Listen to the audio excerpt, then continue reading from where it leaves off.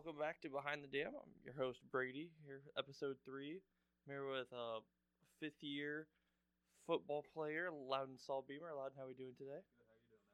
How you doing, man? Pretty good. Just like I told you, just right off the sheet, pretty basic, run of the mill. So for those of you who don't know you, I mentioned fifth year, but like, what's your major and all that fun stuff? Yeah, business administration. I am a fifth year right now. The only class I am taking is capstone, so that is nice. Yeah, business administration. Nothing else. That sounds like a really nice semester. You don't have to take one class. Yeah, pretty much came back for football, and that's about it. So that's your COVID year of eligibility, right? Yep. So I did not take a redshirt year or anything like that. So if it wasn't for the COVID year, I would not have been able to take my fifth year for football. So it's kind of a little blessing in disguise, if you will. Okay, yeah, I absolutely get that. COVID year, I know quite a few people that are using that to stay over. There's some people who have been here forever, like GAs and stuff. Yep. So how did the season go? I know the team was 2-8, but obviously you have much more of an inside look than I do. Yeah. Obviously, it wasn't the way we wanted to turn out going 2-8. Obviously, losing that Week 10 matchup was very, very bad and bitter for everybody. But in the locker room, nobody was down the entire year. Everybody stood together. Obviously, there's going to be some growing pains with the first-year head coach. Coach Nard is awesome. The coaching staff is awesome. Absolutely no doubt in my mind that next year they're going to do much better than 2-8. Expect a lot of those younger guys to step up next year. I think offensively they're graduating one person and that's it, so that'll be a big time get for them. Going to need a lot of guys defensive wise to step up next year, but with a great off season with Coach Schenk, our head strength and conditioning coach, they're going to do awesome things next year for sure. It's a great outlook. Always building towards the future, of course. You know, obviously tough year, lost the hammer, but it'll come home next year. I'm very certain of that. Absolutely. We talked about your semester's pretty easy. You only got one class. So I guess reflect on your time here at Bluffton, both academically and athletically. Are you graduating in December or May? Yep, December. Okay, so yeah, you can reflect on everything then. Yeah, so 5 years ago, came in as a little freshman that really didn't know what he wanted to do. I was lucky enough to stick with my major throughout the whole time. My junior year, when I did decide I was going to come back for the COVID year, I picked up another major, but ultimately didn't stick with it. Academically, everything went smooth.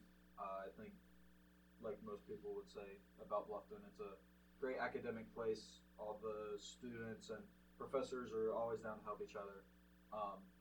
So that really helped me out personally in my academic career. Football-wise, I was lucky enough to be a two-time team captain, voted by my teammates and stuff, so that was a huge honor for me. Obviously, we hadn't had a lot of winning in the past. Our best year was 4-4 during the COVID year. That was awesome. That year was really, if one or two plays go a little bit other ways, then turns our season around greatly, honestly. Been through a lot of stuff with these seniors and stuff like that. Obviously, coaching changes. I think in my time we've had 5 or 6 different D-line coaches, so I know that was tough for them guys down there. But ultimately, I wouldn't change my 5 years for anything. I wouldn't have rather done it with anybody else, anywhere else. You kind of take it with the learning curves and stuff like that, and a bunch of stuff that I've learned through football I'll take and teach to my future kids and anybody that I work with or something like that.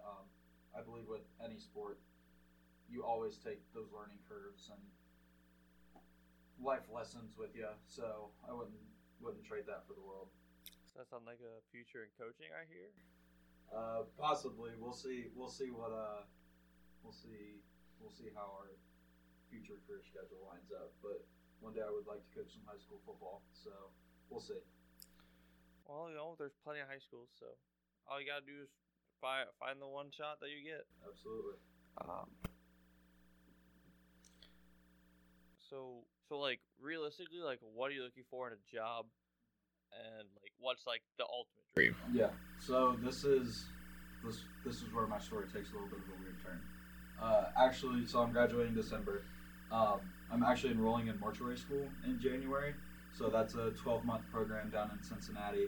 So I've already got a job lined up after that down at a funeral home at home, which is, I live in Dayton. So that's the realistic side of things a little bit. When I tell everybody that, it goes one of two ways. They're like, oh yeah, like job security. But then the other people are like, oh, that's weird. Like, how do you do that? Well, that's your dad, right? I think. No, we've got some family in it, but not my father.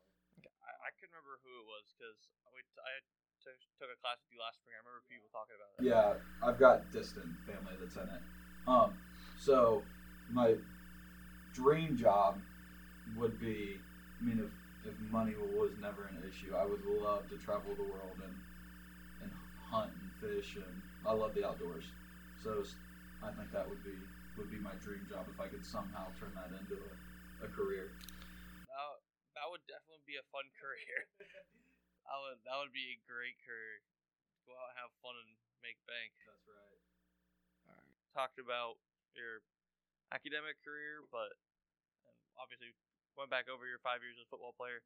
But how did you get to Bluffton? Like, what was recruiting like? Who was involved?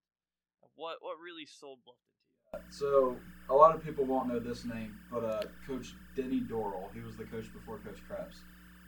Him and his staff started recruiting me. Actually, I was in high school my junior year, I believe, junior or senior year, and I got called to the office, which is never a good thing, right? Oh no, but it was actually Coach Krebs that had came and wanted to talk to me about playing college football and stuff like that. So he sat me down, talked with me for about an hour and a half. So that was awesome. I think really from the start, Coach Krebs and I connected. That's my guy. I love Coach Krebs. But so he started recruiting me a little bit, and then I actually came up on a game day visit, which was actually a Defiance game. Came up for that. Kind of fell in love with the atmosphere a little bit. So that was really fun. Loved all the coaches. And then I came up for an official visit. This is where they did the whole spiel of, yeah, we'd like to offer you a roster spot. So I was really appreciative of that. The only issue was my ACT score wasn't the best, actually. So this is where kind of the Discovery program kind of came in. I actually came in through the Discovery program. Great program, I think. Jackie's awesome. Mom of the football team, absolutely. So I came in that way. So we figured all that out, and then I came up here. I actually committed, and then I got an email one day sitting at home right before high school graduation that said Coach Dorrell was resigning and going home. I know he had some family stuff going on there, and that Coach Krebs was taking over.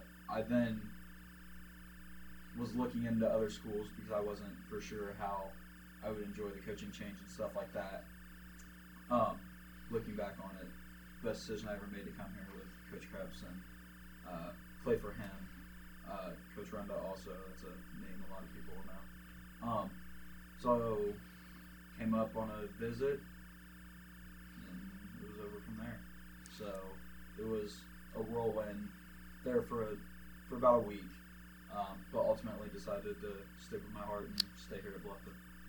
That's definitely one of those things where, like you said, right before high school graduation goes, oh, there's a coaching change. Well, that's kind of threw a curveball into everything. Yeah, big time. I was just sitting there on the couch, and me and my dad were watching TV, and I was like, oh, man. And he's like, what? And I was like, well, Bluffton's coach just resigned, so we kind of sat down and went through the pros and cons of everything, and obviously decided to stick it out with the old Beavers.